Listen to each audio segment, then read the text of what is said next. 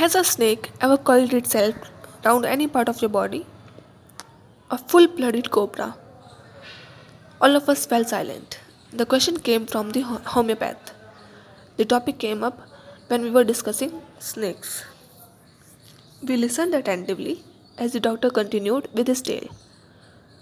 It was a hot summer night, about 10 o'clock. I had my meal at the restaurant and returned to my room. I heard a noise from above as I opened the door.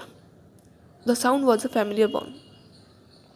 One could say that the rats and I shared the room. I took out my box of matches and lighted the kerosene lamp on the table. The house was not electrified. It was a small rented room. I had just set up medical practice and my earrings were meagre. I had about 60 rupees in my suitcase, along with some shirts and dhotis. I also possessed one solitary black coat, which I was then wearing. I took off my black coat, white shirt, and not so white vest and hung them up. I opened the two windows in the room.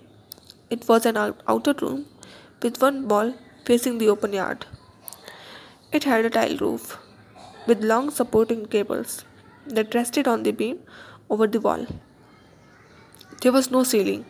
There was regular traffic of rats to and from the beam. I made my bed and pulled it close to the wall. I lay down, but I could not sleep.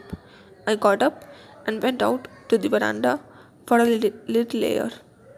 But the wind, but the wind got seemed to have taken time off.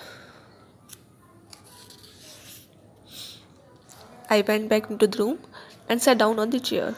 I opened the box beneath the table and took out a book, the Materia Medica. I opened it at the table on which stood the lamp, and a large mirror, a small comb, lay beside the mirror. One feels tempted to look into the mirror when it's a near one. I took a look. In those days, I was a great admirer of beauty and I believed in making myself look handsome. I was unmarried and I was a doctor. I felt I had to make my presence felt. I picked up the comb and ran it through my hair and adjusted the parting so that it looked straight and neat.